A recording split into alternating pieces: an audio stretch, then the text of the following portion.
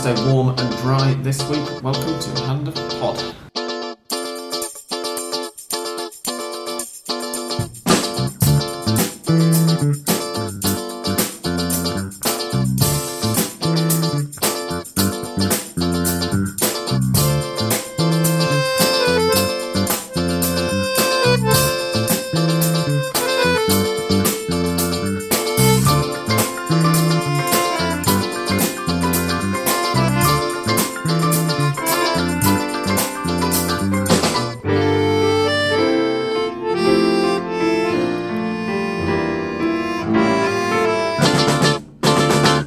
Welcome, ladies and gentlemen. I'm Sam Kelly, and you're listening to the 192nd episode of Hand of Pod, the finest Argentine football podcast in the English language. That is an absolute guarantee.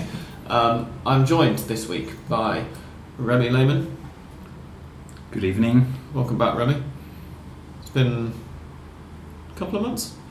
I think the last time I was here, River was playing against maybe Tigres that night. Oh, funny that. Oh. Nicely circular. And by Andres Bruckner. Hello, well, good evening is just a way of saying that. Yes, it's tipping. Well, actually, now it doesn't look too bad out there anymore, but it has been tipping it down in Buenos Aires. We were due to be joined by Mr. Richards as well, but unfortunately he's been unable to make it. He's a very, very busy man these days and has been stuck in traffic. Before we go any further, I shall mention our sponsors. We need to say thank you very much indeed to the Argentina Independent, who provide our alcohol each week. They are a fine source of English language news, current affairs and photo essays and historical bits and pieces from Argentina and across Latin America. Among the highlights this week, by the way, one that I read a couple of days ago and was entertained by, is an article about the history of the Welsh settlements down in Patagonia, because apparently they celebrated their 150th anniversary 3 or 4 days ago. So that was interesting. Check it out. I might retweet it on the Hand of Pod Twitter account if I can find it. Onward, first of all, and we shall get round to the Copa Libertadores final first leg a little bit later on, but first of all we're going to read out the classified football results from last weekend. Those were Aldosivi 0, Temperley 0, Gimnasia Esgrima La Plata 2, Crucero del Norte 1, Sarmiento 0, Tigre 1, River Plate 3, Colón 1, Unión 0, Banfield 0, Independiente 2, Atlético de Rafaela 0, scroll down a bit, Vélez Sarsfield 0, Olimpo de Bahía Blanca 2, Godoy Cruz Antonio Tomba 1, San Lorenzo de Almagro 1, Newell's Old Boys 0, Rosario Central 1, Quilmes 2, Racing Club 1, Huracán 1, Estudiantes de La Plata 0, Lanús 0, Defensa y Justicia 1, Belgrano de Córdoba 0, Boca Juniors 1, Nueva Chicago 0, San Martín 0, dreadful match, that one, and Arsenal de Sarandí 3, Argentinos Juniors 2. Whilst reading those scores out, I've just been reminded by myself that I was planning on inviting on a special guest this week, somebody who attended the Rosario Clásico at the weekend. Completely forgot to send him a direct message on Twitter. So if you're listening, Richard Martin, sorry, and hopefully we'll have you on next week or the week after to review the Libertadores final second leg or something, and also to discuss your impressions of the Rosario Clásico. But I guess we should start there anyway, the Rosario Clásico. None of us were there, were we? No. No? What a shame. Maybe one of you had surprised me, I don't know. It was a taut match. Not a particularly good one, it must be said. But Rosario Central completely deserved the win. Something like 3 times as many shots as... We are so used to say it was a normal or a usual Clásico in the way of speaking of both teams being the arch rivals, the rivals of all every time, live, every day, and so there was such an atmosphere of the match we must win, and well, of course the supporters are the main.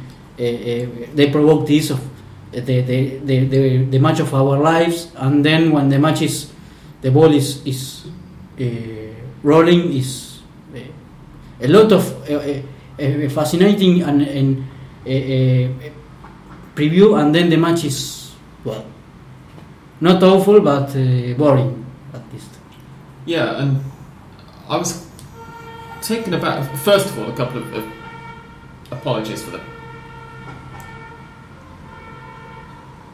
What's wrong with these people? Apologies for the people outside doing that. First of all, I was quite taken aback by how little Newell's Old Boys seemed to care about it, especially the second half. You were expecting them to start pushing forward, to start, first of all, going for the win, obviously the home side, and then when they fell behind, they just seemed to lose all interest, which was a bit bizarre. But a couple of nicely historical stats. It's the first time in Rosario Clásico history that either side, in the professional era, that either side has won 4 straight Clásico Rosarinos, and it's the first time that Central have ever, in the professional or amateur eras, won. It might be the first time ever that either of them have won it. I don't know whether Newell's won 4 in a row in the amateur era. These statisticians who are tweeting these stats are infuriatingly and last episode I said that Rosario Central took an advantage of 6 matches ahead of Newell's, and I think I was wrong, because at least I heard we should check that Rosario Central is now 8 games or matches ahead of Newell's in terms of the historical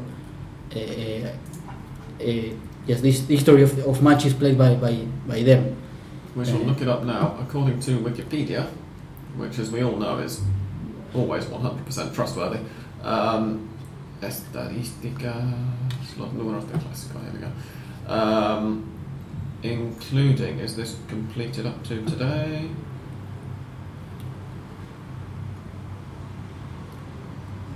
It doesn't say, but it would appear that right, no, there we are. So,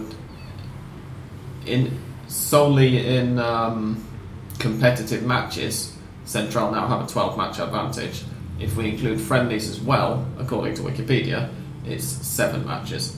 So in competitive games only, which is Liga Rosarina de Fútbol from 1905 to 1930, and then starting in the professional era of the Asociación Rosarina de Fútbol, and then from 1939 onwards, the two sides joined the AFA, and including a couple of continental matches.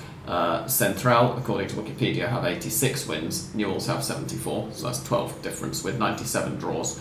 And if we add in the various friendlies they've played, of which there are 70, it's 109 to 102 in Central's favour with 114 draws. What it doesn't say is whether that includes Sunday's match or not. Well, I said the last episode that Rosario Central had an advantage of 6 matches, so I was right then, because now Central is 7 games. If you include that friendlies, well, you will find a lot of information. In fact, you are saying now that there is an history that tells continental matches, another that takes into account the friendlies. Well, it's a lot of information of data, but what is strange for me about Newell's, about the way they played this important match, is that they, with Bernardi as head coach, started brilliantly, defeating Racing 3-0. Yeah, thrashing them, just completely playing off the bench, and then lost. No, they got a draw 0-0, and now this defeat against Rosario Central is like Newell's with Bernardi started to be not that regular, that constant in terms of performance. Well, one draw, one defeat, and 1 win. And it's quite. It underlines what we said, in fact, after that win against Racing, which was that a lot of the Argentine media after that match were piling over each other to heap praise on Lucas Bernardi, to say he was the best manager to have come out of Argentina since Marcelo Bielsa and all the rest of it, seemingly at least. And, very few people were saying, hang on a second, it's 1 match. since when he's not managed to win either of the two subsequent ones. He just lost the Clásico, a Clásico which of course it was also Eduardo Cordet's first Clásico. Yes, of course it was. Yeah, because they didn't play in the first half of the year. They've got the reverse fixture coming up, and Cordet afterwards told the television cameras that he's now received his certificate. He's graduated as a Rosario Central manager now with this win, which I think gives you some idea of the position that the rivalry holds in Rosario, bearing in mind that prior to that match his side had played 19 matches and lost once, and that once was to a River Plate side, who I guess we have to say are the best side in South America at the moment, given that they're in the final of the Copa Libertadores against a side who aren't actually in South America.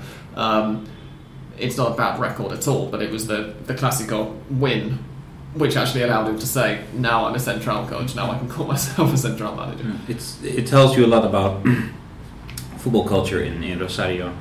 Of course, here in Buenos Aires we have many professional football sides. I think if we take in the greater metropolitan area, we can go as far as say there's at least 60 professional teams. But in spite of clásicos that you have here, like Racing Independiente or River Boca, when I visited Rosario, I really felt the rivalry between the two teams, not even on a match day, just a regular day visiting the city, actually during the World Cup last year. And everybody I spoke to said, yeah, this World Cup is important, yeah, Argentina, well, we should be world champions, but no. But people identified with either of those clubs, and if you just walk through the city, you see all these murals on every street corner, either for one or the other side. Yes, it's really intense. Racing Independiente, Colón Unión, Rosario Central, Newell's are clásicos, different clásicos in terms of how people take part of one or other team, because the teams of the city, and as I said last episode also, they have, for example, dates in which they commemorate special stuff in matches, like the Pedro Poi goal or the match in which the supporters of one team abandoned a match or made it suspend. So in particular things about matches that doesn't occur in, well, River Boca are more general, more of course national wide, and the Rosario Central Newell's is, I think, the most passionate of those, of Colón Unión, Racing Independiente, and well, Rosario Central Newell's, I think, or my opinion is that is more passionate of those. Yeah. One of the Newell's fans can confirm that when he disguised as a Central fan, went to the stands, but people found out, and he was. No, it wasn't disguised. Yeah, no, it was. Somebody thought they recognised him or something, because you wouldn't go into Newell's Stadium as a Central fan. No, there are no Central fans there. But yeah, somebody thought that they recognised him and that he was somebody that he actually turned out not to be, and they kicked the shit out of him. Yeah, they completely stripped him nude, and he was kicked out directly of the stadium. We're going to have the opportunity, of course, to talk about another Rosario Clásico in 5 or 6 weeks to 20th of September that weekend, so that's in just under 2 months' time, because of course that's the weekend that all of the Clásicos take place in. That's going to be like great planning by AFA. Yeah, not ridiculous and we have another legislation at all. Another thing to mention about AFA, if you want, afterwards, about the hilarious returning points to Arsenal against. I've forgotten about that. We shall. Actually, we may as well mention that now, because I think we've stopped talking about the Rosario Clásico, and we may as well mention that on Monday Arsenal had the very rare experience of picking up not 3 points but 6. Arsenal, of course, as of Sunday night / Monday morning, had a league record which only had one victory in the game's one column. And that now reads 3, in spite of the fact that they've only played one game since, because you may remember that, funnily enough, against Newell's Old Boys, earlier in the year they recorded a 1-0 win, which was later chalked off and awarded as a 3-0 win, and was later chalked off and awarded. No, it was a 1-0 win. 1-0 win, which was awarded as a 3-0 win to Newell's, because Arsenal had fielded a player who was suspended, namely Leandro Leandro Godoy. Yes. And this has been coming and going ever since. Arsenal appealed, and the basis of their appeal was that they didn't know he was suspended, he didn't know he was suspended, and they didn't mean anything wrong by it. Which you kind of expect them to say, and which you sort of expect to be laughed out, and for the AFA to say, no, you have to suck up your punishment like men. But in this case, the AFA said, no, you know what, actually, yeah, okay, you can have the 1-0 win. Somebody forgot to send the memo to the club. Apparently. Who knows? Leandro Godoy remains provisionally suspended, but Arsenal have now... Newell's had the 3 points docked off them, and Arsenal have had them awarded. Hours later, they produced the highest scoring match of the weekend, I think. Don't think there was any... No, yep, that's correct. The highest scoring match of the whole weekend. It was the very last match. And of course, it was the one match of the whole weekend that I decided I couldn't really be bothered to watch. Because why would you want to watch Arsenal de Sarandí against Argentinos Juniors at 6 o'clock on a Monday evening when you could go to the pub and have a couple of pints instead? I got back and saw the final score and was most annoyed until I discovered that, in fact, Argentinos was still 3-0 down with 10 minutes to go, and then decided to start throwing everything they had forwards and got a couple of goals. I think the poor guy in this story is Martín Palermo, who was the coach at that moment when Arsenal got that finally that victory against Newell's, and they got their points quick because of this thing, which was not regular, that putting Godoy when he was suspended, and now the points are there with Ricardo Caruso Lombardi as the main, who received the benefit of those points when he's the coach, not Palermo. So things about that also. Sorry to interrupt, but it's just breaking out on Twitter that Daniel Osvaldo is currently in Uruguay signing for Sudamerica. Andres is struggling to keep a straight face because he knows what that means. It means that Osvaldo is about to be triangulated to a European club. I suspect Sudamerica are the club whose registration, through whom the registrations of various Argentine players travelled before heading off to Europe a few years ago in the scandal that broke out last year or the year before regarding triangulation and tax avoidance in transfers. Osvaldo's there at the moment. He's just been pictured. In fact, I retweeted a photo of him in Uruguay just before we started recording, and it now turns out that that's what it's about. Carry on, Andres. I am shocked with this news. I really thought he would play for Sudamerica. Well, he was with no club, as happened when in February when he arrived to Boca Juniors with the hope of winning Copa Libertadores, with the goal of him, and now he's in Uruguay. Well, perhaps he likes Punta del Este. I don't know really what does he want to do. We shall see. You could turn up literally anywhere in the next few weeks, but I'm willing to bet quite a large sum of money that he's not going to be playing for Sudamerica. Excuse to interrupt you, but on the triangulation thing, the Dutch government actually, Dutch tax agency, reached an agreement with the Argentine tax agency to counter this triangulation, because some of the triangulation also takes place within the borders of the Dutch kingdom, which is a tax paradise, a tax haven for many enterprises, especially in the Dutch Caribbean. Yes, I was going to say, you're not talking about European Netherlands, are you? You're talking about the...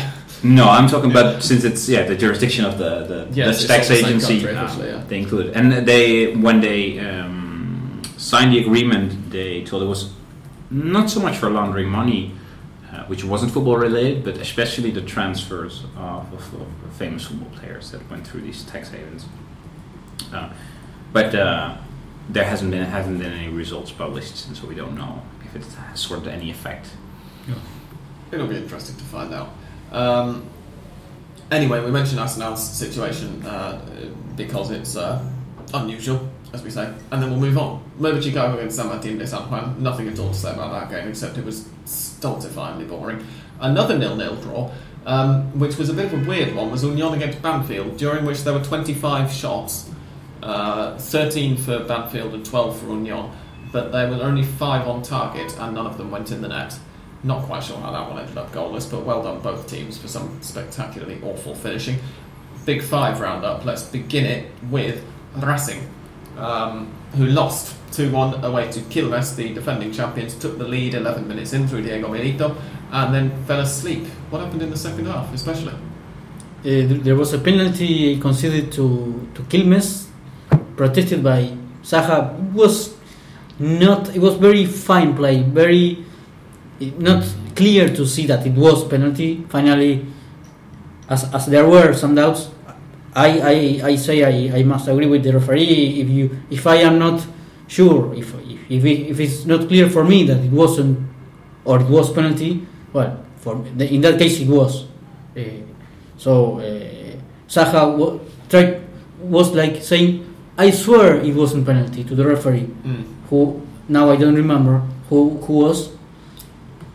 Hang on a second, I'll tell you. This would work much better if I had the actual thing up here, wouldn't it? Federico Belligoi. Yes. Who will be banned and will not be playing this weekend off as a reward for his. Another controversial referee or a play by a referee was Silvio Trucco for Godoy Cruz San Lorenzo. It was Trucco, I think. Oh yeah, he got some criticism. We should mention that Quilmes' equaliser came from a fantastic free kick from Drupi Gomez, before Claudio Biela scored the penalty to win it against his old club and celebrated it like a loon. Racing were dreadful before we move on to San Lorenzo, which of course we will in a second. Just all over the place. I mean, the defending particularly was similar to what they managed against Newell's a couple of weeks beforehand. What were they doing on the winter break? Yes, hard to explain. You've mentioned Trucco for Godoy Cruz San Lorenzo, so we may as well talk about that one. That's a 1-1 draw. Leandro Fernandez was the player who equalised from the penalty spot rather than scored the winner from the penalty spot in that one against a Big 5 club for Godoy Cruz. Gabriel Heinze is still not allowed to sit on the bench because he still hasn't got his papers, but is enjoying quite a good start to life as a manager, in inverted commas, so far.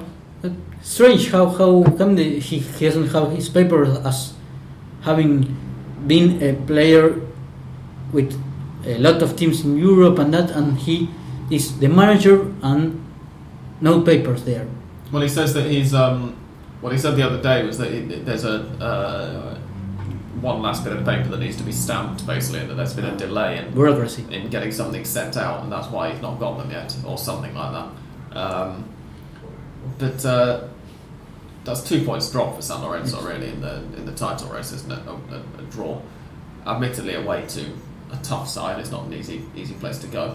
But and another pitch in really bad condition.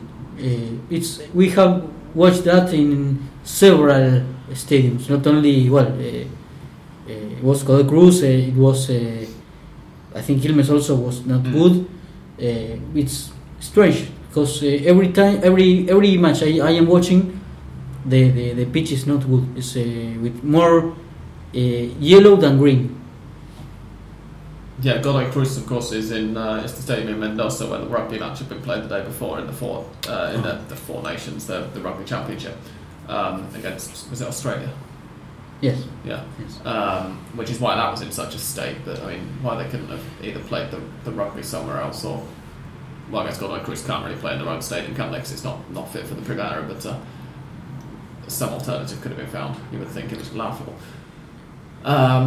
Independiente got a 2-0 win against Atletico de Rafaela to make it 3 wins out of 3 since coming back from the winter break, and Martin Benitez has now scored 4 goals. He scored twice against Olimpo, didn't he, on the first week back, and he scored twice here against Atletico.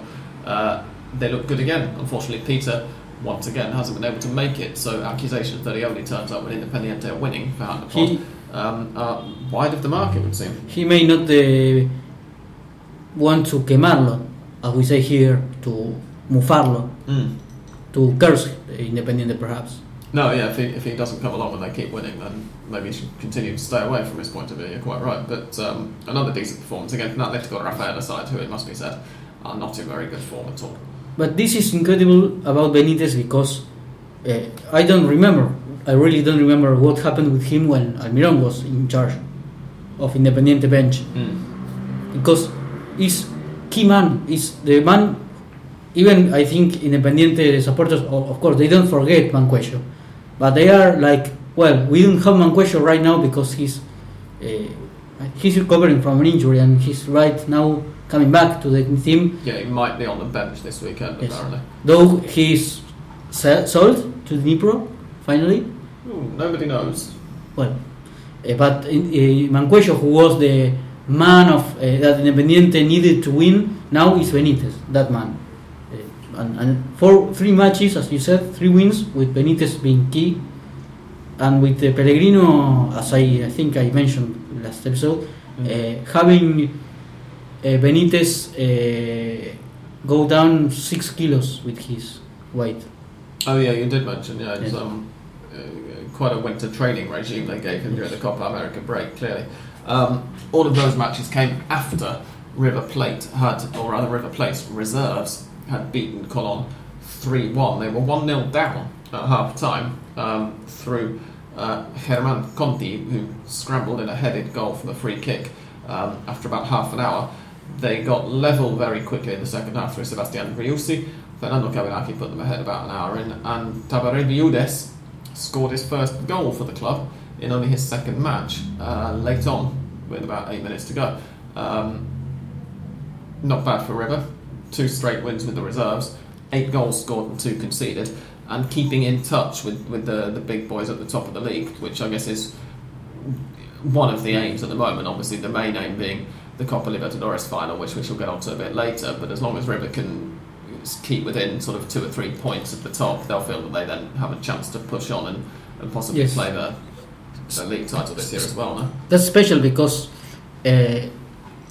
we are used to say and to hear that when the team is so has advanced to the final of the Copa, or semi-final, final, the final instance or stage, to not care about the local tournament, the first division tournament, and with these 2 wins in a row, River are staying there in the first 2 or 3 positions in the table, with Boca looking as the sole leaders, with looking that they will continue in that way because they got a very hard winning victory match against Belgrano. Yeah. So for River to be there is good because independently of winning or not the Copa Libertadores, which will be decided next week,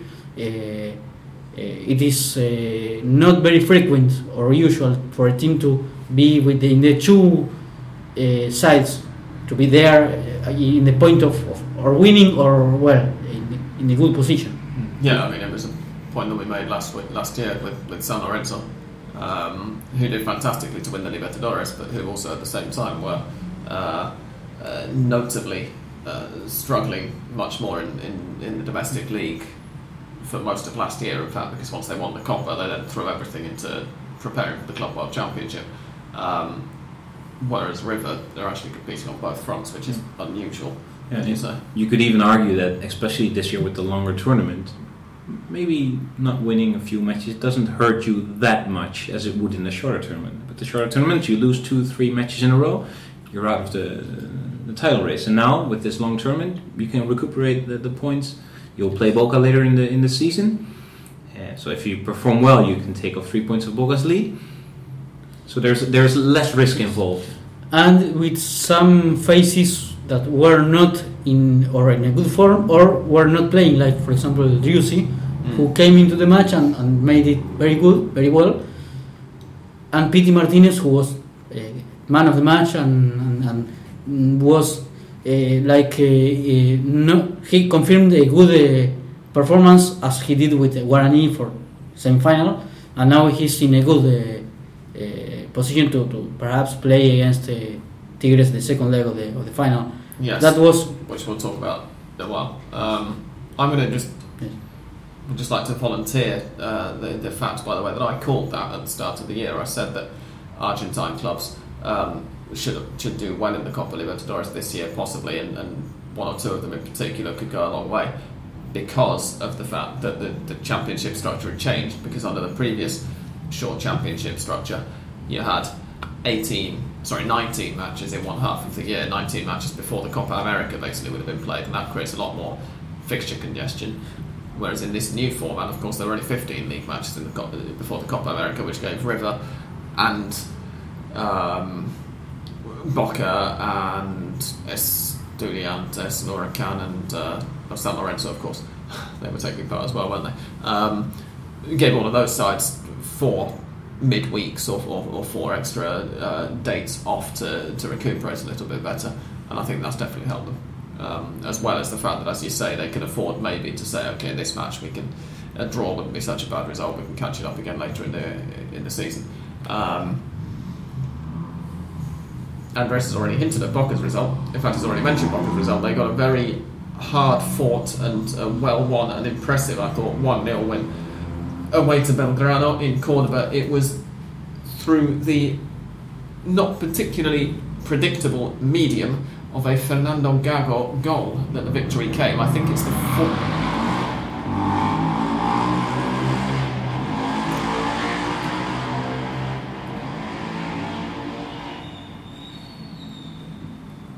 show off. I think it's the 4th goal that Gago has scored in his career, or the 5th. It's one of the two. It's certainly no more than that. For the national team, for any club that he's played for. 3rd for Boca. I saw somebody tweet when he hit it. But the win itself was gutsy stuff, back to the wall, particularly given that they played the last quarter of the match with 9 men on the pitch and Belgrano still had 11. And the last 30 minutes with man. Yes, that's right. Yeah. Pablo Perez got sent off an hour in, and Gino Peruzzi followed him about 7 or 8 minutes later. And Belgrano didn't have any red cards, so on the one hand, stupid of them, but on the other, to hold a side like Belgrano out with some of the attacking talent that they have, and in their own stadium, is it shows a determination which Boca have managed to build up recently, at least in the domestic league. Yes. And it leaves them top of the league as well. I mean, as we said a couple of weeks ago, it's not exactly a crisis that they're in spite of the fact that everybody's been on their back saying, oh, they're not playing that well. They're doing all right. Yes. I don't know if Tevez was the reason, or there is like an effect, the Tevez effect that in fact he had to do with the playing, which after that his play Gago scored the only goal of the match. Though there was like a series of rebounds in Belgrano defenders, and then Gago shoot the ball into the net, and well, after that they built a working or a very elaborated victory with of course 30 minutes or 15 minutes, 30 minutes with 10 men and 15 with to go to the end of the match with 9, and resisting, of course. Belgrano didn't find a way to find the equalizer, and I think that is something that's not so strange for them, because when they are one or 2 goals behind and they have to be the main starting of the match, they are. This is not easy for them. No, absolutely.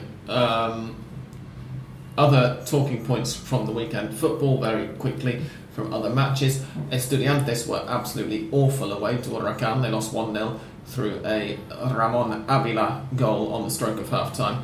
I wasn't expecting that, given Estudiantes' parsimony in defence. They were very poor, and Huracan picked up their first win in a while, if I remember rightly. Also, Crucero del Norte came within seconds of finally claiming their first point away from home. They were 1-0 down to Gimnasia y Esgrima in La Plata, and equalised through Ramiro Lechner, is it? Or Rodrigo Lechner? Let's bring up the thingy and see what he's called. Rodrigo Lechner headed an equaliser with about 5 minutes to go, and he thought this is amazing. Crucero del Norte are going to not lose an away match.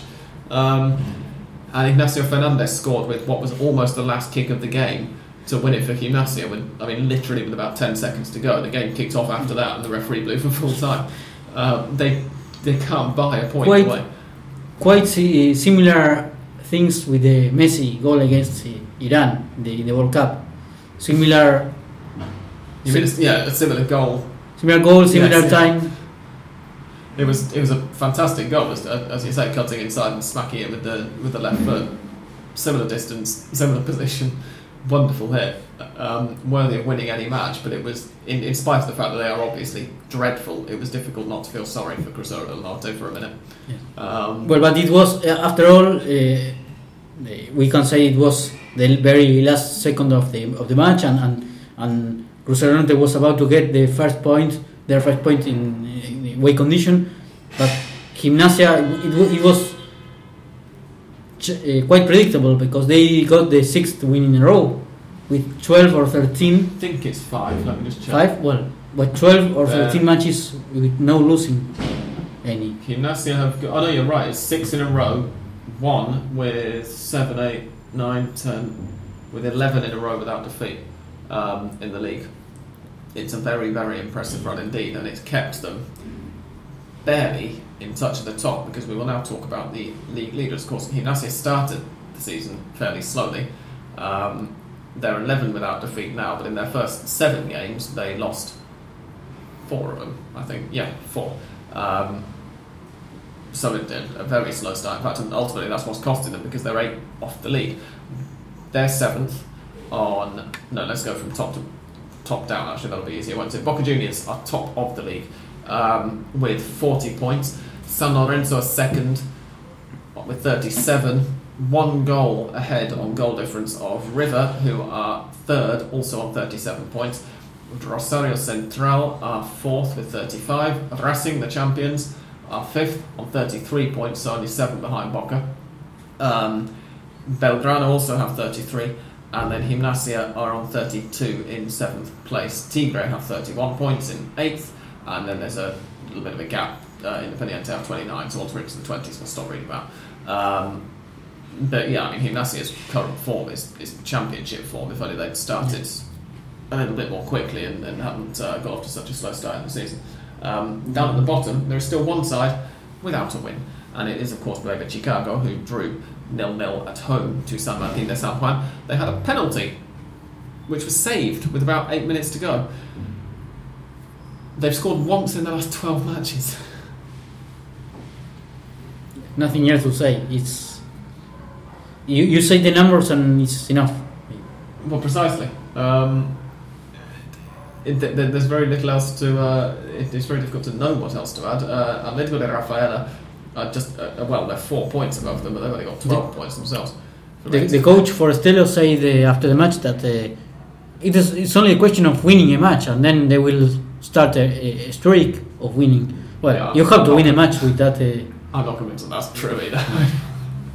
I think it's going to be a question of winning one match, thinking, finally we've arrived, and then probably losing the rest because they're just not very good. Yeah, he said it in the sense of, as happens, for example, with the striker, that they are with the not a good skill in scoring, and then they score one, and then there comes a lot of goals. Oh, of course, but not the case of Chicago.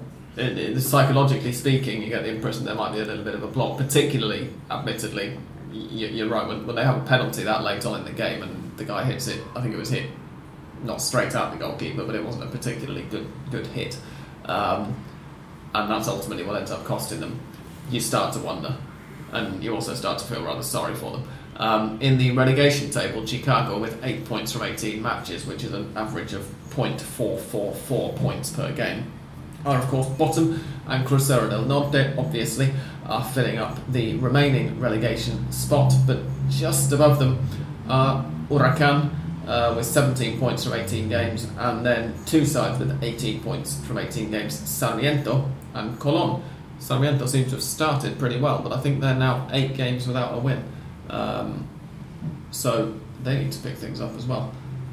Beyond that, you've got a few sides above them who've played rather more Sarmiento 1, 2, 3, 4, 5, 6, 7, 8 without a win, during which time they've only scored once as well, and that was in the 2-1 defeat to Racing a couple of weeks ago. So the relegation battle is starting to look very much like it's going to be Chicago and Crucero del Norte to me. Yes. I wouldn't say I'll be surprised if any of the other sides manage to go down, but bearing in mind it is only 2 teams getting relegated at the end of this year. Those look like the 2 for my money. Other teams like Sarmiento, Temperley, they must be relieved because of this, because it's a question of discover who is worst of those recently promoted, and yes, looks like clearly Chicago and Crucero del Norte are the ones in order to be relegated, as happened with the penalty in the last minute with Chicago, missing it, Crucero del Norte losing the match when they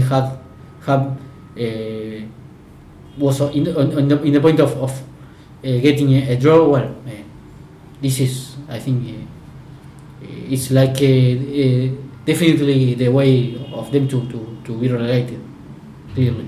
Yeah, absolutely. I think that concludes our Primera roundup. We've got 40 minutes on the recorded clock, so I'm going to go and refill glasses now, and we'll be back in a couple of minutes after this break to discuss, surprise, surprise, the first leg of the Copa Libertadores final, which was played last night, hence why we're recording on a Thursday this week, between Tigres and River Plate, and also to answer listeners' questions, of which we have had, I think, a Hand of Pod record-breaking number this week. It's quite terrifying and might take a while, but don't go away.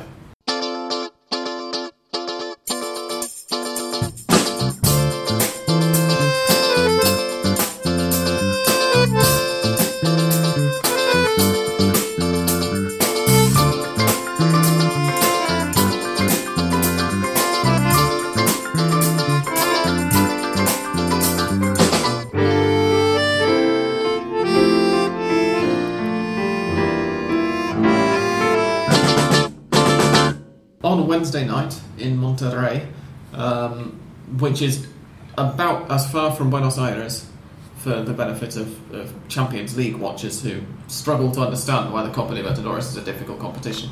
Monterrey to Buenos Aires is a roughly similar distance to Manchester to Dhaka. That is Dhaka in Bangladesh, not Dakar in Senegal, by the way. So if you imagine a Champions League final, which is two-legged, played between Manchester United and Dhaka. Oh shit, I looked up the name of a team from Dhaka so that I had something to say at that point as well, and I've forgotten them. And a team from Dhaka.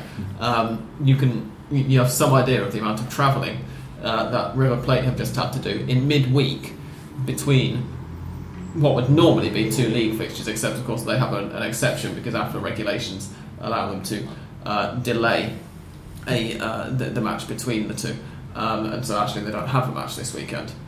And Defensa y Justicia will have to make a mini pre-season perhaps, because they will not play against River, and they will not play the following weekend also, because there is the PASO elections. Are there no matches next weekend? Yeah, 9th of August, Sunday. Yes. Oh. So there will be two. Yes, the 9th of August. Wow. So. For some reason, I thought that was in another week after that. So round 20. This is a wonderful surprise for me. 9th of August. Oh, yes. Yeah. No, that's next weekend. Yes. This weekend this Sunday is the 2nd of August, and the following is the 9th, and then there will be the elections for president, the primary elections. The fixture list I've got here says there are matches going to be on the 9th of August. No. That weekend. That's wrong. Yes. Okay. Wow. That's fantastic. That means I got a week off my betting previews. Oh right, I see. Yeah, they've got the date of the election wrong by the look of it, because they do have a 2-week gap at another point. What were we saying? Coming back to the Copa Libertadores, yes. They've got 2 weeks off. But the reason that Defensa y Justicia have got 2 weeks off, apart from the elections, is that River Plate are in the final of the Copa Libertadores for the first time in 19 years, and all 3 of us are River sympathisers. Indeed, Remy is a match-going River member. You going to be there next week? No, I won't be. I be there next week. Were you It's unable to get a ticket, or unwilling to try? Or I think I'm unwilling to try because of my current financial situation. I think that's the most neutral way of expressing my views. No, I used to go to River Plate matches a lot, but the way it works in Argentina, for maybe this is interesting for the listeners, is that if you want to go to a club, you can become a socio, you become a member, and you pay a monthly membership fee. More of that in a bit, because we've actually had a question about that, but explain the rest of it to us. About why you're not going. Yeah, so let's say I haven't paid my member club fees in about 2 or 3 years, which makes it a very costly effort to go to the same, because I'm more or less dependent on the black market, and with River Plate performing very well, tickets are really the price for tickets are skyrocketing. We're reselling tickets in Mercado Libre, the selling and buying site, with tickets sold into $1,200 to $2,000. So yeah, I've still got to get in touch with my black market dealer to try and ask about prices for a ticket next week. I'm not looking forward to it at all. We shall see. He told me before that it was going to be dependent on what last night's scoreline was, and given that last night's scoreline, which was 0-0, by the way, we've not mentioned it yet, leaves River deciding the Copa at home and with a realistic chance of lifting the trophy. I'm not looking forward to finding out what the price is and deciding whether I want to pay it or not. Joel's going to be there. Incidentally, he has got a ticket, so hopefully Joel will be able to make next week's recording. But the match itself on Wednesday evening was not the best of matches, but I don't think any of us were really expecting it, given that these two sides were involved in two very tight draws indeed during the group stage. Of course, the one in Monterrey beforehand resulted in a 2-2 draw after River came back from 2-0 down with about 5 minutes to go or something, wasn't it? Yes, 4 minutes, and then the other one was just in the adding time. Yeah, so the one in Monterrey was goals in the 87th minute and 91st minute or something like that to rescue a 2-2 draw. But I mean, most of the match was fairly tight. The one in Buenos Aires, in the Monumental, actually was a very, very tight match indeed, and ended 1-1.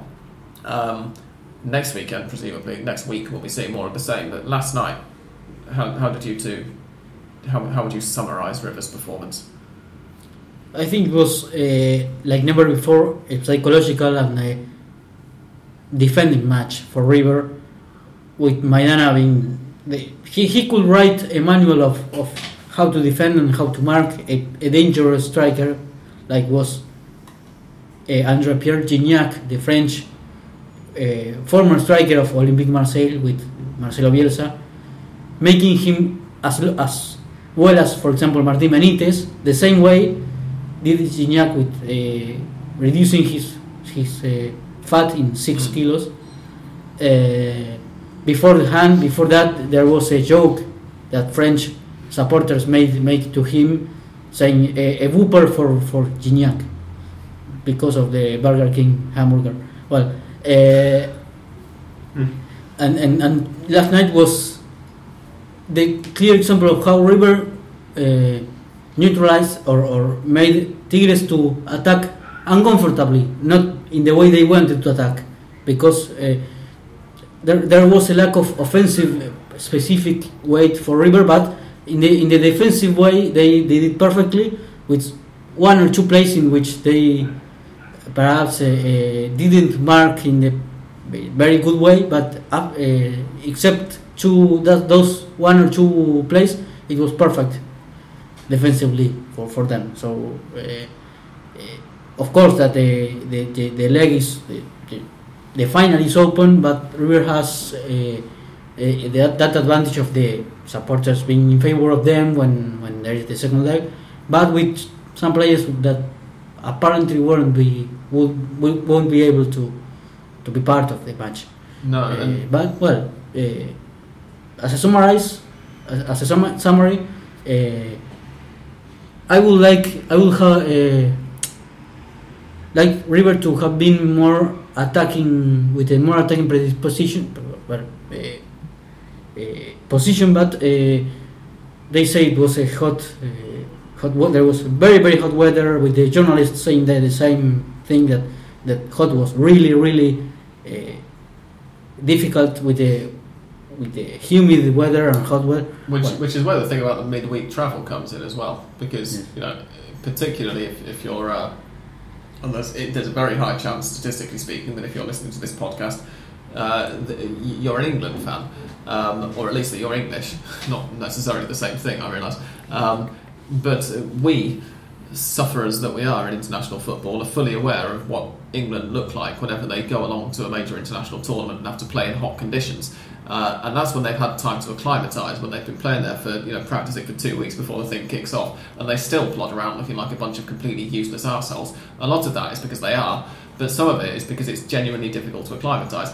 And River had to go there 2 days before the match, and flip into this against a team who play their league matches like that all the time. One could argue that Argentine players are somewhat more used to hot weather. Absolutely, but it's nice to remind our listeners that we're in midwinter right now. Winter at the moment, so although they're used to it when they're playing it, when it's that time of year, at the moment they're not conditioned for it. This isn't making excuses. This is another reason, in fact, that I like the Libertadores and the fact that we have this two-legged finals. It's something that I like about it because it adds a different dimension to it. But I do think that it affected River's approach, particularly in the second half, where they barely seemed to get out of their own half, to be honest, River. And Tigres dominated the game. And yet, I can think of, there was a header that Gignac had straight at Barovero about 40 minutes in. It was Solis, not Gignac. Of course it was, yes. Rafael Solis. And there was a very late chance for the youngster Jürgen Damm. The Mexican with the German name, Jürgen Damm, who escaped, got free, rounded Marcelo Barovero, and then he got lucky though receiving the ball, because I can't remember whose River defender. Someone stepped up and he just got handed the ball. But I mean, even so, he'd obviously been told before the match, you're going to just get the ball, cut to the byline, and then cut the ball back. Because that was all he did all game, and he was brilliant. I mean, he was wreaking havoc down the left-hand side of River's defence. He had a fantastic match. Up until that point, where the obvious thing was get the ball, knock it past Barovero, and then just shoot. Never mind the fact that it's a goal. Did exactly the same play as... and it was as if he had just fixed in his mind, get to the byline, put it back for the striker, and stood there and there was no striker there, and rather than put it in the net, he sort of just, shit, what do I do? And panicked, and eventually it got cleared. And it was a real let-off for River at that point. It's difficult to remember anything anywhere near as clear-cut as that River had. But obviously the second leg you would expect to be rather different in Buenos Aires, no? Rather different, but with River we have to be very, very careful with when they go back to their defense, because, of course... Gabriel Mercado is suspended, having got booked for the third time in the knockout stage last night. Mm-hmm. The second suspension that he's picked up in that stadium during this Copa Libertadores, because he also, of course, got suspended for arguing with the referee in the penultimate match of River's group campaign. Also not a good stadium for Gallardo, as he was received the red card while he wasn't off, and the previous match in the group stage he was in the palco. Yeah, in the stands in there. Yes, because he had boxes, because he had a suspension, didn't he? Yes, and he was with the radio, and that was also not permitted by CONMEBOL. Oh, I didn't know about that. Yes. One thing that wasn't really clear for me during the match: why was Gallardo? Was it because of his comments, or because the laser pointer that? No, at the time, I think it was Alario, got called for handball. Yes. At the halfway line, and at the time I thought that Gallardo was protesting that hit it, shouting that it just hit his hand. How can you give him a free kick for that? And then I put that on Twitter, and apparently somebody said afterwards that apparently there'd been a foul, or what looked like from the camera angle at least, one of the Tigres players had hit a River player off the ball, and Gallardo was actually protesting about that because none of the officials had seen it. They thought he was yelling about something just to yell about something, and therefore send him to the stands. It was a very confusing incident, at least if you were watching on television. Apart from that, the referee, Paraguayan Rojas, who looked very much as Maxwell Smart, was just awful, disaster. Not Arias. yes, Arias, Yeah. Paraguay. For both teams, he didn't benefit one team or the other one, but he was like it was clear fouls he didn't give, and gave other fouls or handballs, for example, that weren't. So it was And very little willingness to play advantage at all. Just everything almost in midfield was a foul, nearly. Yeah. Which, when you're in the Copa Libertadores, doesn't have to break it up a lot, because basically both of them are kicking on. I mean, River, we have to hold our hands up here and say River have committed more fouls than any other team in the Libertadores. Now, some of that is going to be because they've played more matches than a lot of other teams, but they've not been a particularly clean side. They're wonderful to watch on the ball, but they know how to look after themselves, as the euphemism goes as well. But just by and large, it breaks the match up even more. Having said that, he's a referee in the Copa Libertadores, so I suppose we can just say he was doing his job, really, and that's what they're all like, to a greater or lesser extent. How optimistic are we ahead of next week for River? I'm quite optimistic, actually. I think the away draw was... I think River can be content with that. Bearing in mind particularly that away goals don't count extra in the Exactly. final, which means that River's Any failure to score victory. last night is no particular... any victory of well, it was a draw. So if there were away goals, it would be the same also, because there weren't any goals. So for me, as people or supporters will be, in this case, I think it will be important because it's a final and people have waited 19 years to see this, and they, of course, if River doesn't score in 20 minutes, 30 minutes, or the first half, it will be pressure that will go against perhaps the players. But anyway, and though Ricardo Ferretti, the Brazilian Tigres coach, said that it wouldn't intimidate them, I think it will make a difference. And if River play the way they are used to in the Monumental, I wouldn't say it will be a sure victory, but yes, finally they will get it. Even without not just Gabriel Mercado, but also possibly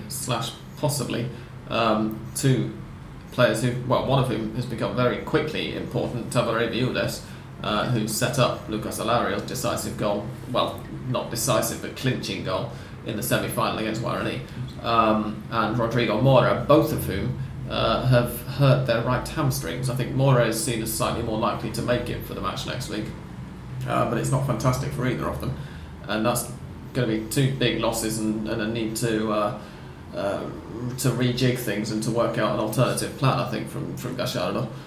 He will have to work, I think, more than ever in the terms of the group, of the anemic situation of the group, and I think he knows how to do that.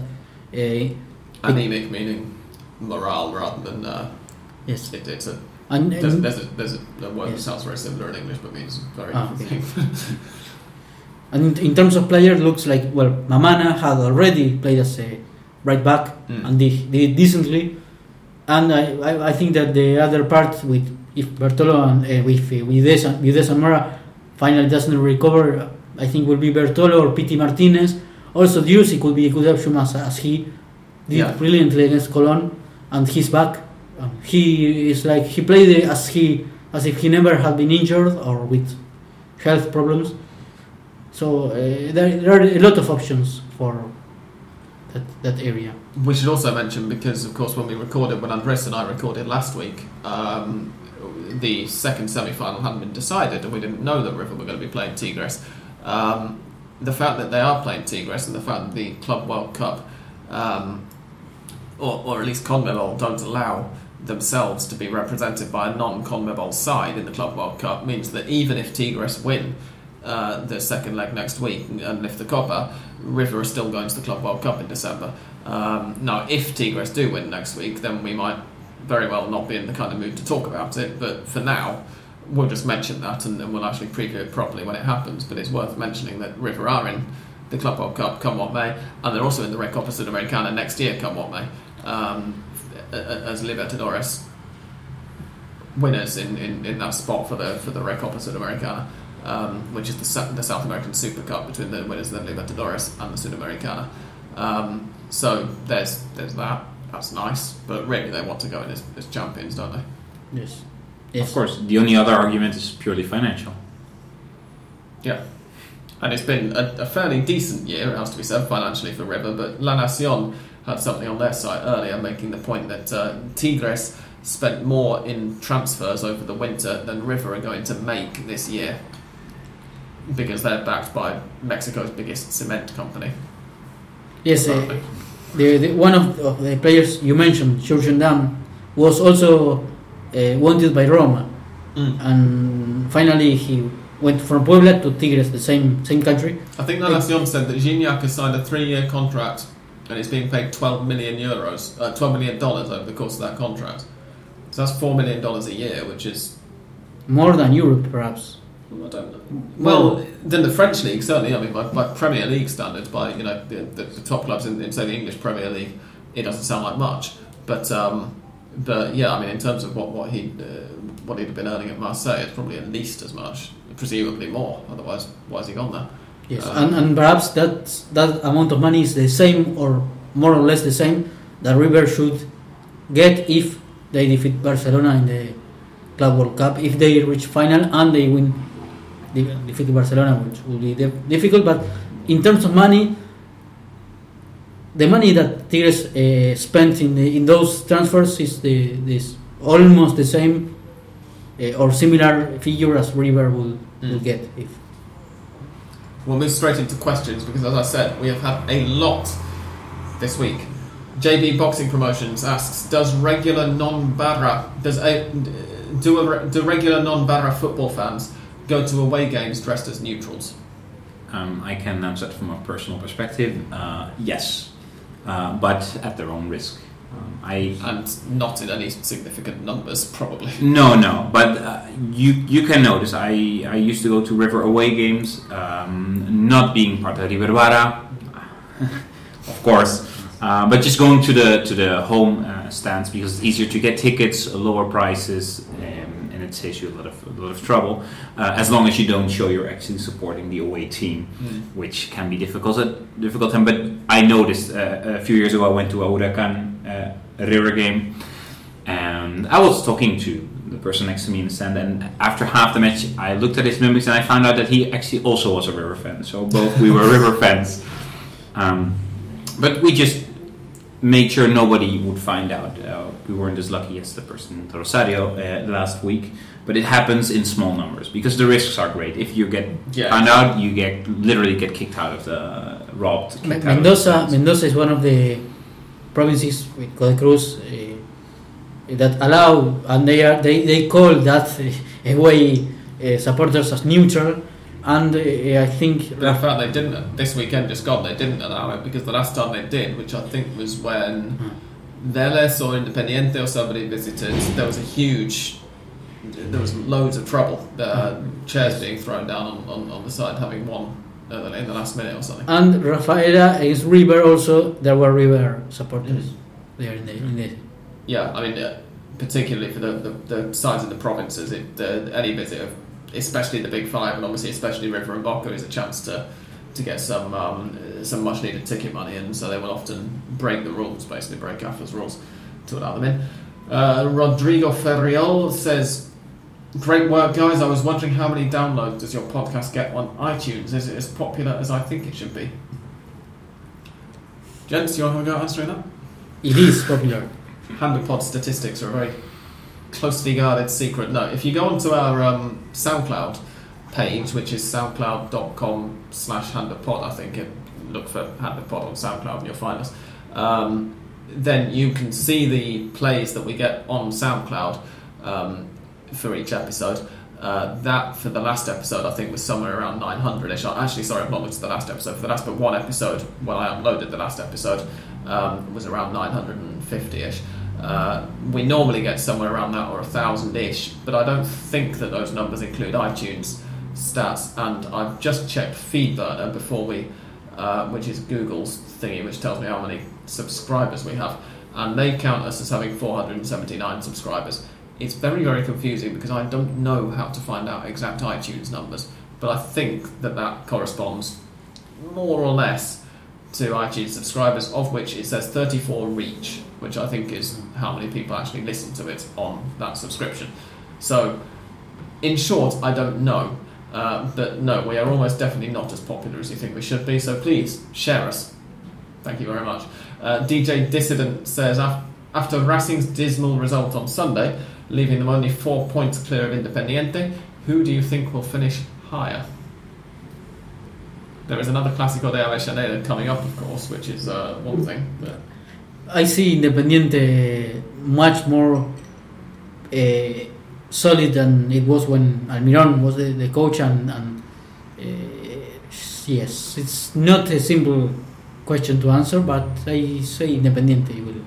And they have acquired Cebolla Rodríguez, Christian Rodríguez, the Uruguayan, coming from Atletico Madrid, so that is another point for them. Independiente still have to host Racing and they still have to host River, but apart from that, their fixture list doesn't look too interesting, I have to say. Whereas Racing have got to play at home to Boca in the third from last week. They're away to Tigre in the very last weekend. They're away to Independiente in the Clásico, of course, we've mentioned that already. They've still got Gimnasia to visit them. They've got to go away to Godoy Cruz, which isn't easy.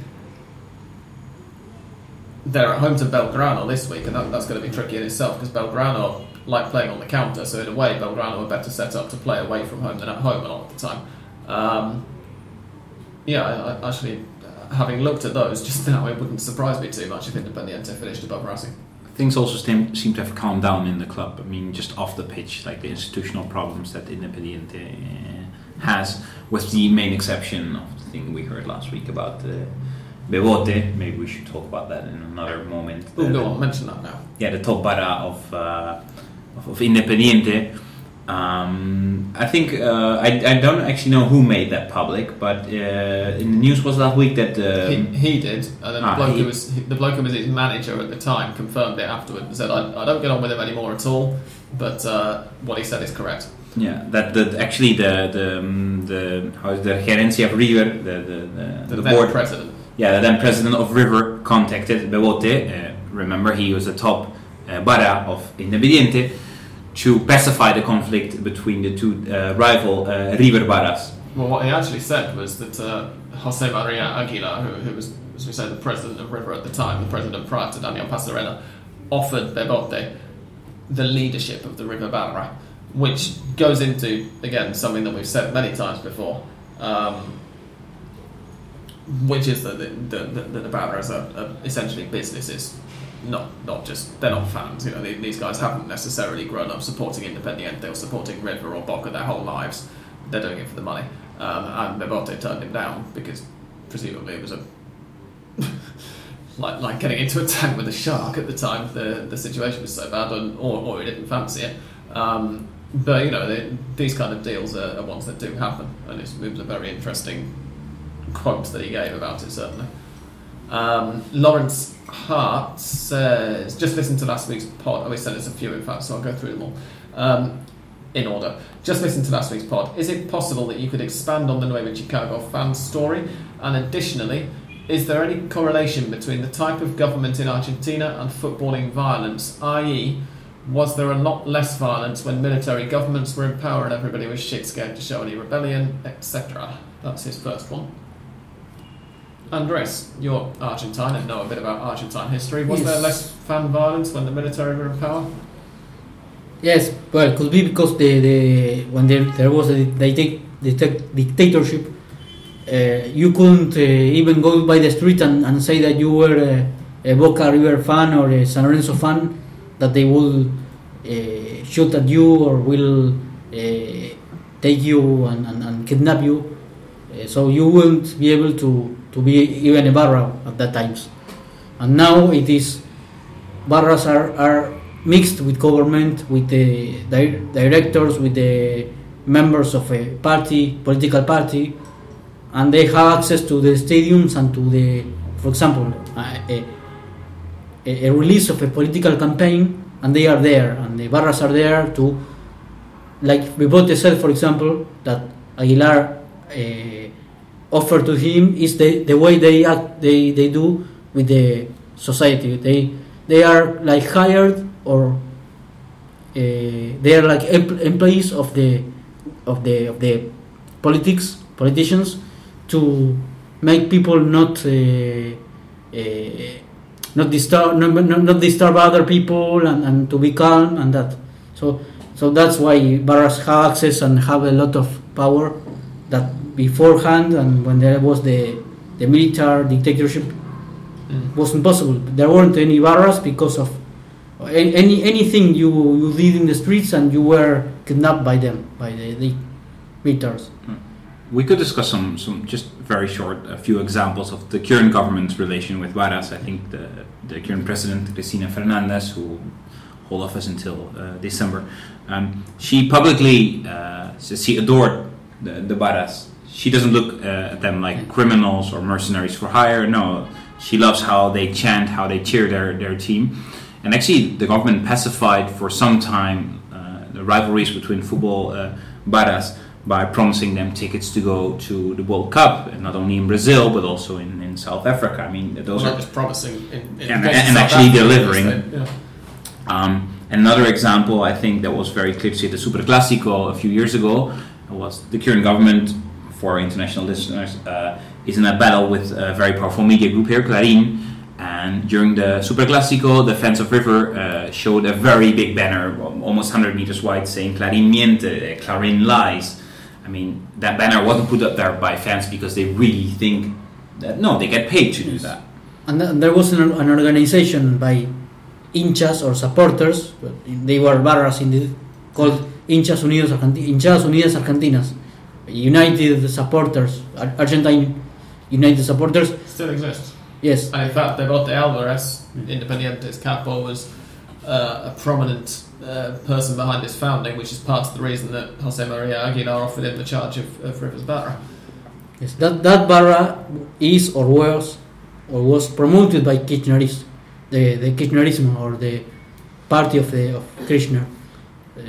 So, well, yes, more relationship or close relationship than that is impossible, because they are promoted, they are perhaps given money by that party or by government. So what you have there, the reason why they are so powerful, and why there is the violence is no cut, because it's for them that would mean to be perhaps investigated with barras also.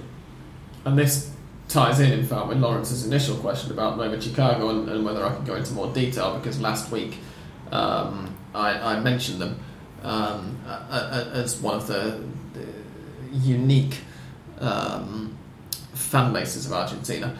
Essentially, they've always been known as a very politicised fan base, and during the 1980s, under the dictatorship particularly, they were particularly put upon because they've always been linked. The Hinchada, rather than the Barra calling themselves the Hinchada, have always been linked in Chicago with the unions, which of course were one of the main public bodies which were repressed by the dictatorship in many ways. I would say to Lawrence that if you want a really decent amount of detail, there's actually a Wikipedia in Spanish language Wikipedia, and I'm pretty sure Lawrence knows Spanish. If you search there for Hinchada del Club Atlético Nueva Chicago, it's a fairly sizable page. You do have to be careful when reading stuff like that, because sometimes they end up talking about the Barra but still calling them the Hinchada. But you know, if you're careful with your reading, then you can sort of tease it apart. But there are examples of them fighting the police when they were under military dictatorship, and shortly after, and when Fernando de la Rua, when his presidency came to an end, there was a conflict with a very high up policeman as well, I think.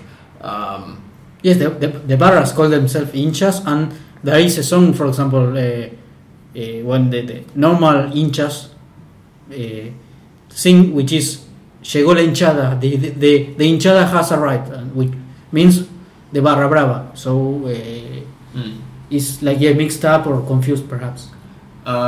Lawrence also says, on the relegation issue, the European way is still the best. Well done, Lawrence. It's stupid that you could potentially be champions and go down. Plus, when your team's in a relegation battle, as my team Gillingham are regularly, wins are so much more enjoyable.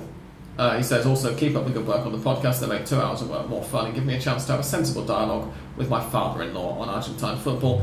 If you can have a sensible dialogue with a River fan, that is. Deeply offended by that last comment, Lawrence. All 3 of us. Wash your mouth out. Darren Paul says, with this weekend's pretty lacklustre defeat to Quilmes, are Racing's title hopes at an end? I have faith, but Racing have not come off the break well at all. Newell's, Sarmiento and now Quilmes have given us a lot of problems or beaten us. Also, how is Agustin Pescetieri getting on at Tigre? Pelletieri. Will Pavone finally start for Racing? And how did River not have a penalty last night? Gentlemen, I throw those open to the floor. First of all, are Racing's title hopes over? It's a long competition. We're still far away, but if you look at how both Boca and River are playing, as long as those 2 don't screw up, I think Boca, River, San Lorenzo, if they don't have that penalty given to Godoy Cruz, perhaps we will say that San Lorenzo is the second in the table position, and that irregularity or that winning, losing, winning is indicates that the team is not solid, that they are not perhaps they are not to keep track on the teams that are ahead of them. So 2 things need to happen. Yes. Racing needs to be more constant in their performance, and at least 3 teams ahead of them need to start losing points fast, which I don't really see. That's something that we've said a number of times in the nearly 5 years we've been recording Under Pod, where we've been commenting on a side who are down in sort of 6th or 7th place, so relatively close to the top of the table points-wise, but you just think there are so many teams between them and the top that for all of those sides to start dropping points in sufficient quantities, it's going to be very difficult. And so for that reason, more than because they're playing particularly badly, I would say that Racing probably are going to get the title this year. For me, it's between the top 3. That is River, Boca and San Lorenzo. But relax, they have been champions. They are the actual champions. After 13 years, with Milito coming back and being the champions again. So essentially, what are you asking for, Darren? You want the moon on a stick. And I mean, as a Racing fan, one should be supposed to know what suffering feels like. I mean, that's what it is to be a Racing fan. You always suffer. Precisely, yeah. How is Pescetieri? Is it Pescetieri or Pelletieri? Pelletieri. Okay. Basically, just Gallardo with the double L that gets pronounced as you'd expect, isn't it? But Gallardo is Spanish and Pelletieri is Italian. Pretty much all of the other surnames are Italian surnames when he has 2 L's in Argentina. Yeah. Yes. Excellent. Right. So, how is Agustin Pelletieri getting on in Tigre? I have watched him. Right. Honestly, I am surprised for Larrondo leaving Tigre a couple of months ago, and now he's back at Rosario Central. And after a short period at Torino, perhaps, I think he was in Italy. Somewhere like that, yeah. Pelletieri's played apparently 8 games for them, so he's not a regular starter by any means, but he's been, a decent squad member for a side who are doing very well in the league so far. Tigre have only lost 3 times this year, and Pelletieri's played his part in that, so I would say he's doing okay. Is Pavone ever going to start for Racing? Mariano Pavone is fat and not very good. You can cope with one of those things, as Fernando Cavenaghi is currently showing for River, for example. But if you're both, then you have a bit of a problem. Well, but you can say why Racing signed him. You can say Cavenaghi was the goal scorer, who scored more goals after before the top goal scorer. Yes, thank you. Before Marco Ruben scored against Newell's, they had 11 goals each, and with that goal against Newell's, Ruben now has 12. But with the 4 goals against Rafael and the goal against Colón, it was. I'm not trying to say that Cavenaghi is, the best striker in the league. But all I'm saying is Pavone is not as good. He got the sense of the goal scorer there again. I think against Rafaela was poor defending, everything you want to say about the Rafaela defenders, but he went there to score. Yeah. But is Pavone going to start for Racing when presumably rather than if they sell Gustavo Bou? That's presumably why he's been signed. But it's going to be a step down for Racing. I mean, he's not on Bou's level for me. And how did River not have a penalty last night? I can't remember the incident that we're thinking of, nor can either Andres or Remy from the look of it, so we're not going to answer that one, Darren. Sorry. I think that he might be talking about a player made by Bertolo, who has gone into the box and the Mexican defender, but he takes the ball. Right. Yeah, that was a very good tackle. I think that's why they didn't get it. Just because it wasn't a foul more than anything. JB Boxing Promotions is back and asks, what are the AFA going to do if the Copa Argentina winner, we will mention the Copa Argentina results in a minute, very briefly by the way, if the Copa Argentina winner is also one of the Primera automatic Copa Libertadores qualifiers, what will happen to that Libertadores spot? I think the second one will go to as the Copa Argentina. Of the Copa Argentina? Right. Yes. So the beaten finalists of the Copa Argentina will take the Libertadores. We think that's the answer. We'll see. Darren Paul says, why is Gomez of Quilmes known as Droopy? Is it related to the dog? The answer to that one is yes, it is. He apparently runs around very quickly, and as a result, his teammates, when he was in the youth sides at Argentinos, nicknamed him Droopy in a sarcastic manner. That's the actual answer. We answered something very similar, I think, a year and a half ago or so when he first broke through. Andres, you look like you wanted to say something. No, he's... I thought he was called Droopy because he looked like a dog or he played like a dog, but no, it's not the case. Ryan Ross says, where would Cambiasso be best suited if he returns to the Primera, Independiente, River, somewhere else? I don't see it. He had perhaps the opportunity when he finally decided to go to Leicester. So now I think he will have no place there. Well, I don't know. Craneviter, for example, at River will leave. Yeah. Poncio, we mentioned he's 33 years old. Guido Rodriguez is breaking through now, so you think he's going to replace Craneviter. I mean, Cambiasso was close apparently to joining River before he signed for Leicester this time last year. But with these board members, I don't say no. Perhaps because they have proved they have good. They open doors for players that had already played there, like for example Lucho Gonzalez, who is not an idol for River Plate supporters, and it was mentioned he was a Racing supporter, and instead of going to Racing, he came to River. So we don't say no, but it's not close to go to River. Independiente could be a decent move for him. I mean, it wouldn't be the worst way for Independiente to replace Mancuello if he does end up being sold, for instance. But it would be interesting to see. It wouldn't entirely surprise me if he didn't come back to Argentina, but certainly he could do a job at most of the clubs here. Conor Gallagher asks, what is the worst that a non-promoted team can finish at the end of the season and not end up firing their manager? In the new brave new world of a 30-team top flight, God knows, we'll find out at the end of this year, I suppose. But sides who've not changed managers so far this year, Atletico Rafaela, have they? No, I think Astrada is still there at the bench. I think. Let me just check this. Oh, they have. Oh, of course they have. Sorry, yeah. Roberto Sensini only lasted 8 games in charge. They've changed another one since then. Well, no, they had a caretaker. Non-promoted, Arsenal have changed managers. Olimpo. I'm just waiting for my browser to load before we go through this. No, Olimpo are on their third third including caretakers. Huracan, Colón are definitely on their first defence. These technically were promoted to start this time last year, weren't they? By the look of it, Vélez Sarsfield, who are 19th at the moment, which is to say 11 places off bottom, I don't think have changed bosses yet. No, they haven't. They've still got Miguel Ángel Russo in charge, and he was in charge at the start of the year. So far, 19th. But in terms of finishing places, ask us again in another 8 matches' time, and we'll let you know. No, 12 matches' time, sorry, and we'll let you know. Liam Kelly says, how much are match tickets compared to here? We're charging £39 to £46 for our season opener next week versus Bristol City.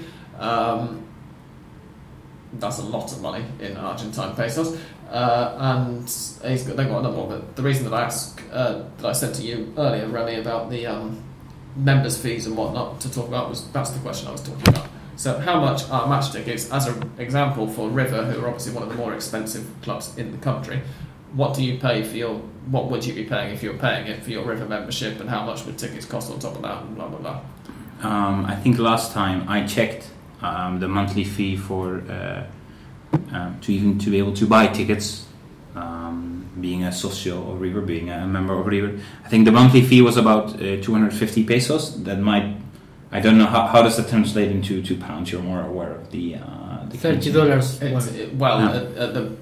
At the official exchange rate, it's probably about £30. At the black market exchange rate, it's about £12.50. Yeah. So ideally, £25, and at the black market it's about £12.50. So let's say you pay £25 a month for your membership fee, which at many clubs allows you to go to see, let's say, 2 matches a month, at least the regular tournament matches.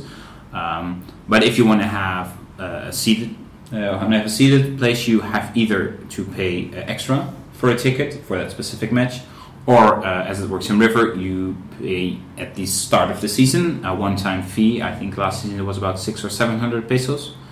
You can do the conversion again to be able to have that seat. Essentially, at the moment, if you divide by 20, then you've got the black market exchange rate in pounds. So 600 pesos will be about £30. Yeah, so with paying about £25 a month and a one-time £30 fee, you'll have your seat for that season.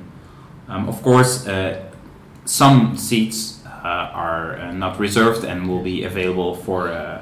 and 40 to 50 pounds was the amount of money you, even being a member and having reserved your place at the Monumental, called Tu Lugar en el Monumental, which means you reserve a ticket, a place for the whole season, cost 50 pounds. For an entire season then? Not for this match, for Copa Libertadores. So that's added to the membership and to the reservation of the place of the.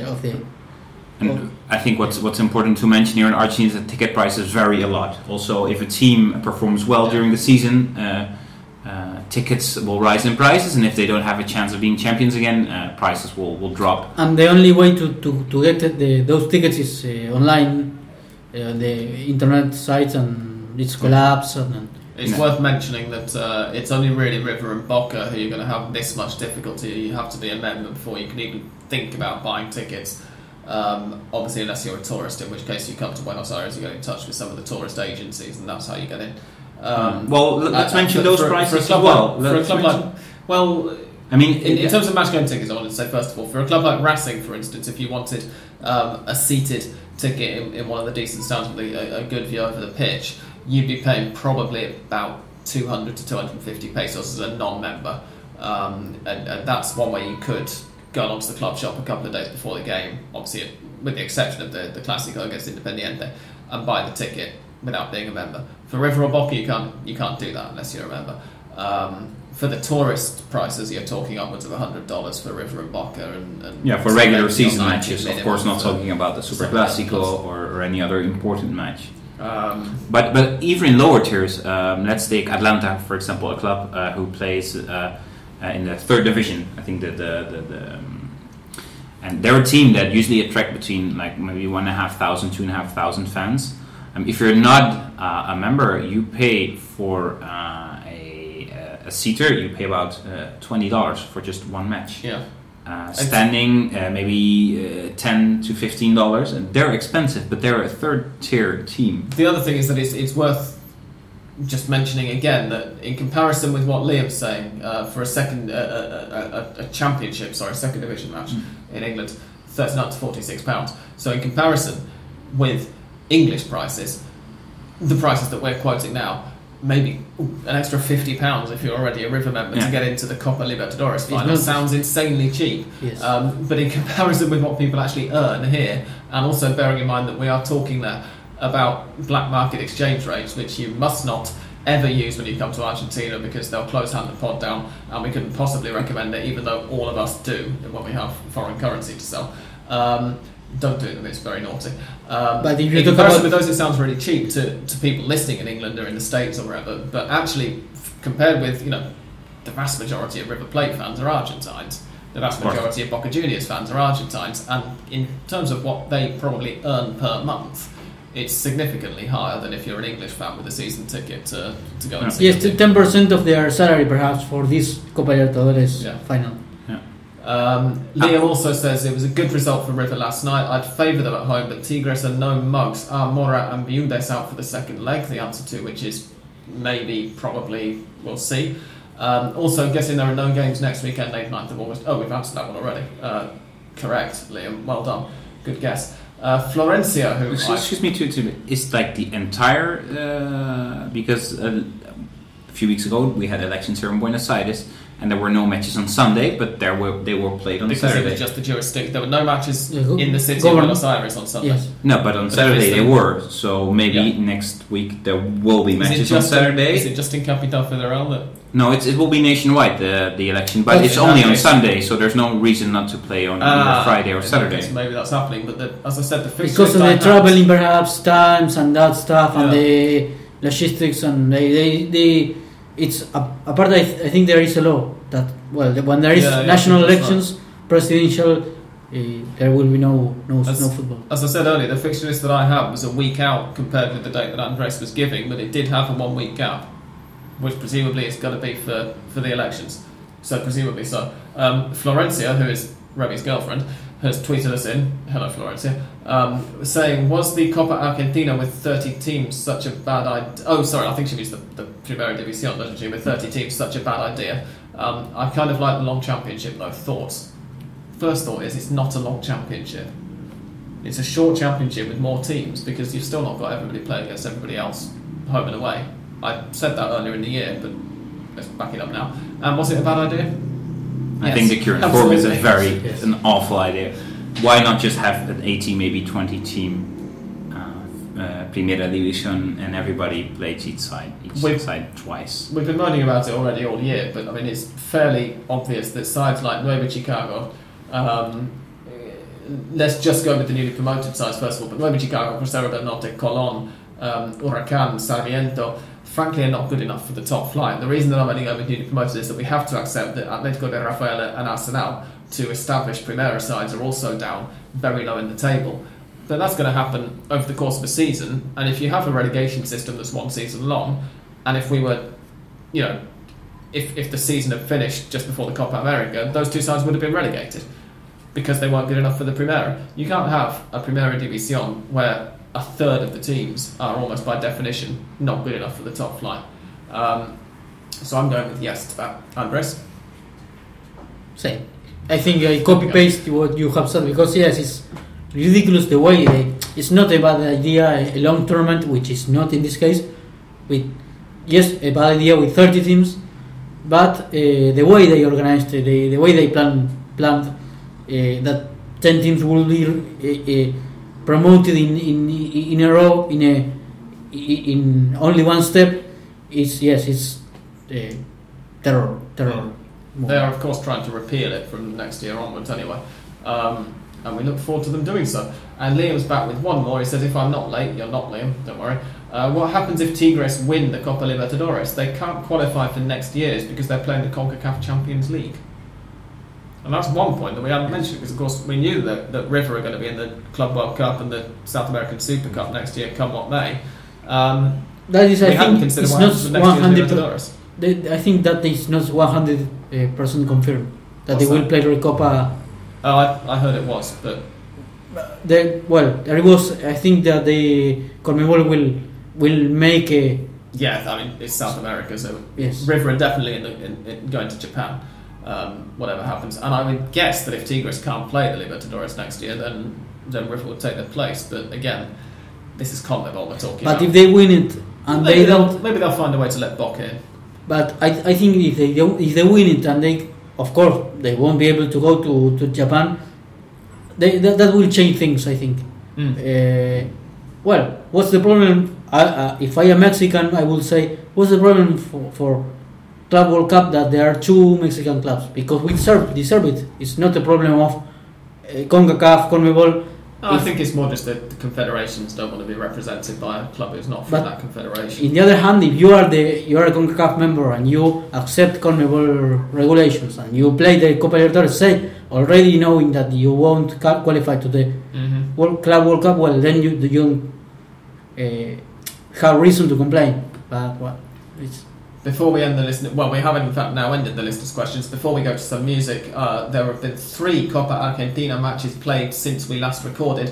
One was on Thursday last week when Argentinos Juniors exited the Copa Argentina, losing 1-0 to Guarani Antonio Franco, who you've probably never heard of. Guarani Antonio Franco are going to be playing Boca Juniors in the round of 16 because Boca on Wednesday, just before Rivers Libertadores first leg, played Banfield and won 3-0, Carlos Tevez scoring the 3rd goal. It was a wonderful free kick and it was his first goal, of course, since returning to Boca. So there we go, that's the weekly mandatory mention of Carlos Tevez's name in the podcast. And just before we recorded, Quilmes sealed a 3-0 win over Independiente Rivadavia de Mendoza to book their place in the last 16 as well, where they will play, I think it's Estudiantes de La Plata.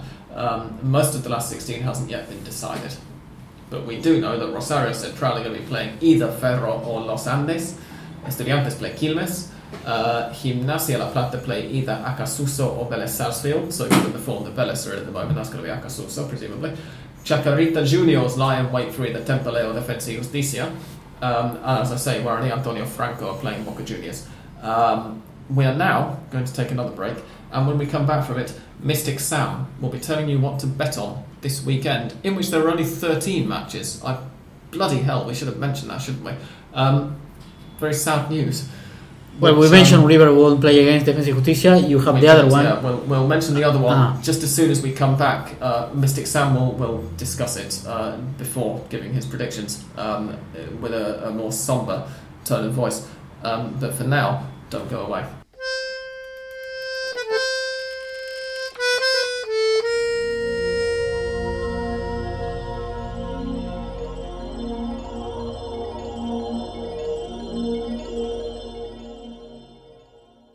Before Mystic Sam's predictions this week, as I said before the break, there are only 13 Primera matches this week. Defensa y Justicia against River is of course postponed due to River's participation in the Copa Libertadores final.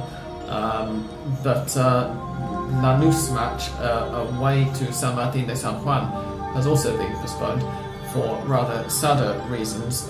On Tuesday morning, Lanús defender Diego Barrisone was killed in a high-speed car crash, presumably visiting friends or family or something in Santa Fe province, which is where he's from. He's a former Union player as well. The police said that his car was doing 195 kilometers an hour when it hit the back of a truck in front of it on the motorway and flipped, and those are not German Autobahn standard motorways, it's safe to say. Rest in peace to Diego Barrisone. We're very obviously our thoughts are with his friends and family. At the same time, I think that more should be made in the Argentine press, given how Argentines drive, of the fact that he was doing such a bloody ridiculous speed and putting himself and other people in danger when it happened. This is a country where road education, I think, is sorely lacking. In fact, funnily enough, on Monday evening I was asking why all of the road safety adverts that get played at half-time of the football paradox appear to be aimed at 7 or 8 year old children rather than at adults. The highway in which Diego Barrisone crashed and finally died there are trucks there. There are trucks that of course don't go so fast. So you go at 195 kilometers an hour and you know that by that highway, because he's from Santa Fe and knows how that highway is. Well, it's terrible, and that means having 3 players dead in 3 or 4 months. Yeah, of course, because they were the 2 different circumstances. Yeah. Manuel Ortega with the crashing against the wall, then Christian Gomez with a heart attack, and now this. So there are several circumstances, but the result is the same. Yeah. Union's match is going on this weekend.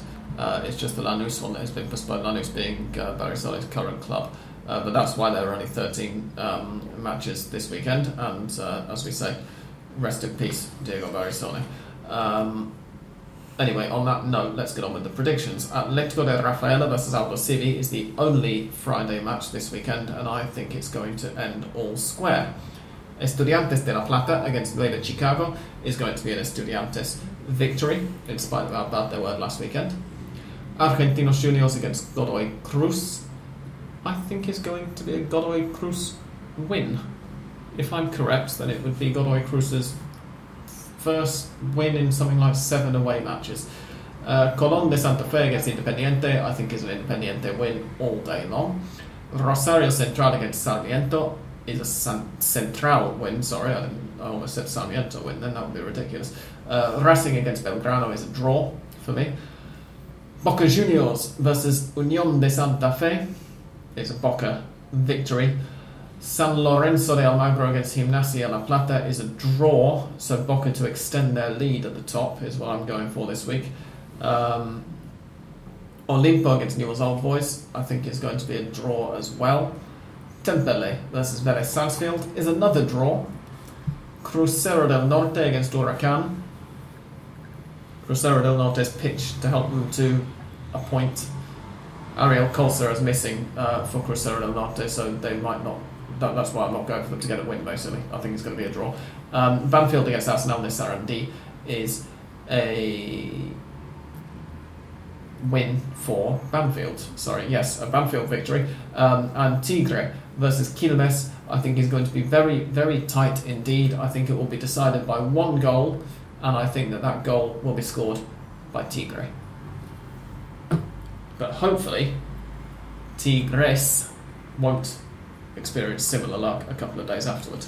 Well, lucky about Boca, I think, in the match they have to play against Unión in the Boca Stadium, and San Lorenzo were the only team with possibilities to reach them, play against Gimnasia also on their stadium, on their pitch, but Gimnasia that is coming very, very well. So yes, yeah, and obviously River are going to end up with a match in hand after this weekend, and I think there's been some talk that River's following match as well, I think they're against who is it? Hang on a second.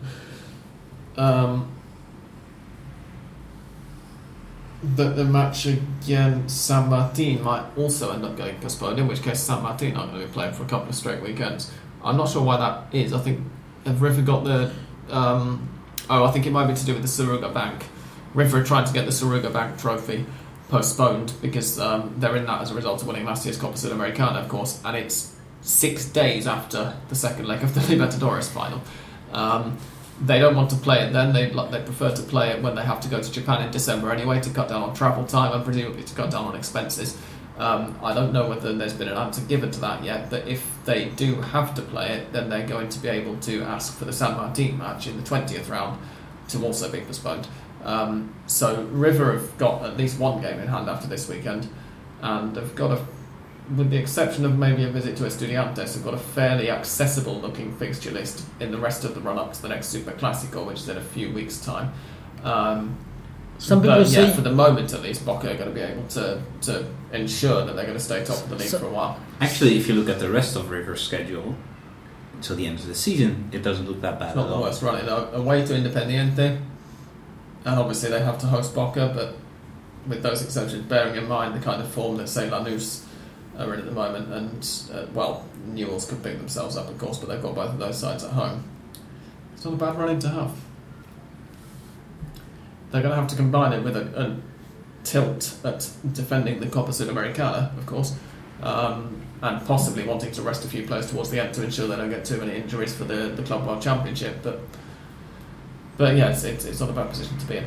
Don't think there's anything else to add, is there? For now? In that case, ladies and gents, we shall say thank you very much for listening. Thank you to our sponsors, the Argentina Independent, who have been particularly generous this week, we should say, in providing our alcohol, because whereas very frequently I'll have a couple of Fernets, and Andres, being Argentine and also quite small, will only have one. This week the Argentina Independent have had the misfortune of having to pay for alcohol drunk by both an Englishman and a Dutchman, and therefore have had to shell out for rather more Fernet than they normally would in a given week. But they're very generous, and they do provide wonderful English language news and current affairs and photo essays and interesting little bits and pieces about Argentine history and all the rest of it, both from Argentina and across Latin America, and you should read them for free on argentinaindependent.com and follow them on Argentina Indy, that's Argentina INDY on Twitter. Thank you very much to them as ever for sponsoring us. Thank you in the meantime as well to Andres. Goodbye, thank you. Thank you to Remy for coming along. It's a pleasure. And thank you and goodbye from me. Goodbye.